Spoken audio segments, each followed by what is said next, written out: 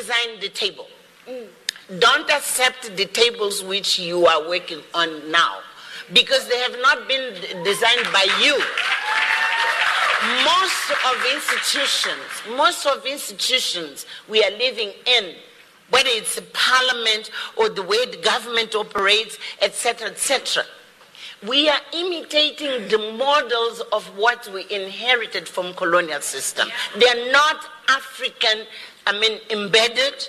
They are not rooted in African values. So be bold. There's no limit at which you can redesign the systems, redesign the institutions, redesign even the value system, which is going to drive those institutions. That's the second thing.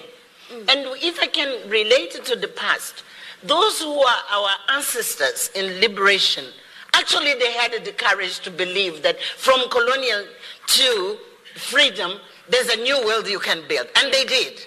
In their own way, when they delivered freedom to us, yes, they began the redesigning.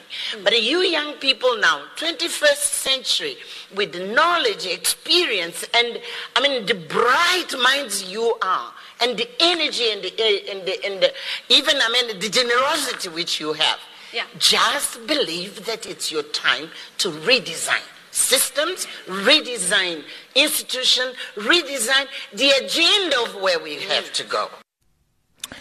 And that was former First Lady Graça Machel speaking at the Mandela Centenary Dialogue in Johannesburg. On stage, Machel was joined by former Public Protector Thuli Madonsela, who took some time to reflect back to when she was labelled a spy by her detractors while at the helm of the Public Protector's Office.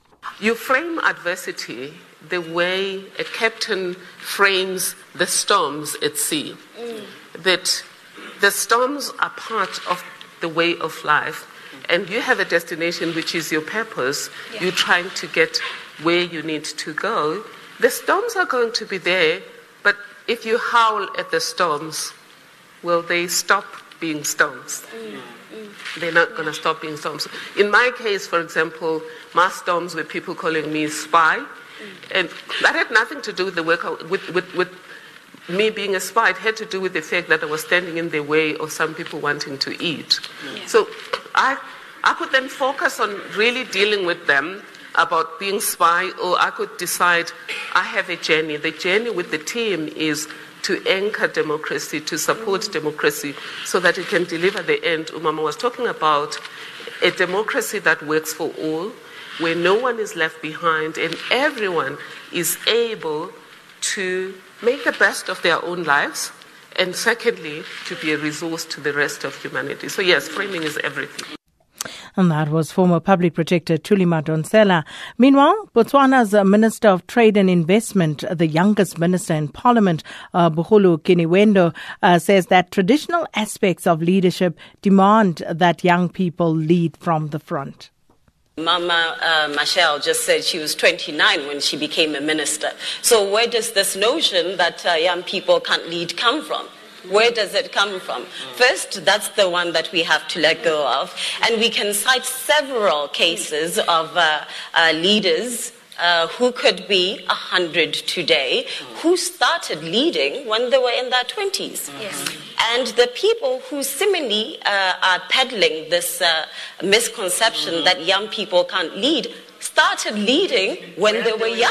Absolutely. Right? So we can cite so many of them. Even my own first president was in his late 30s. Lumumba was in his 20s, passed away 29. Kwame Nkrumah, early 40s. Every one of them was in that early stages, early years when they started to lead. So it's a misconception, and we just have to kill it. We have to shoot it down. It has no place in this society, and it honestly had no place in a society 50 years ago. So I don't know where that is coming from.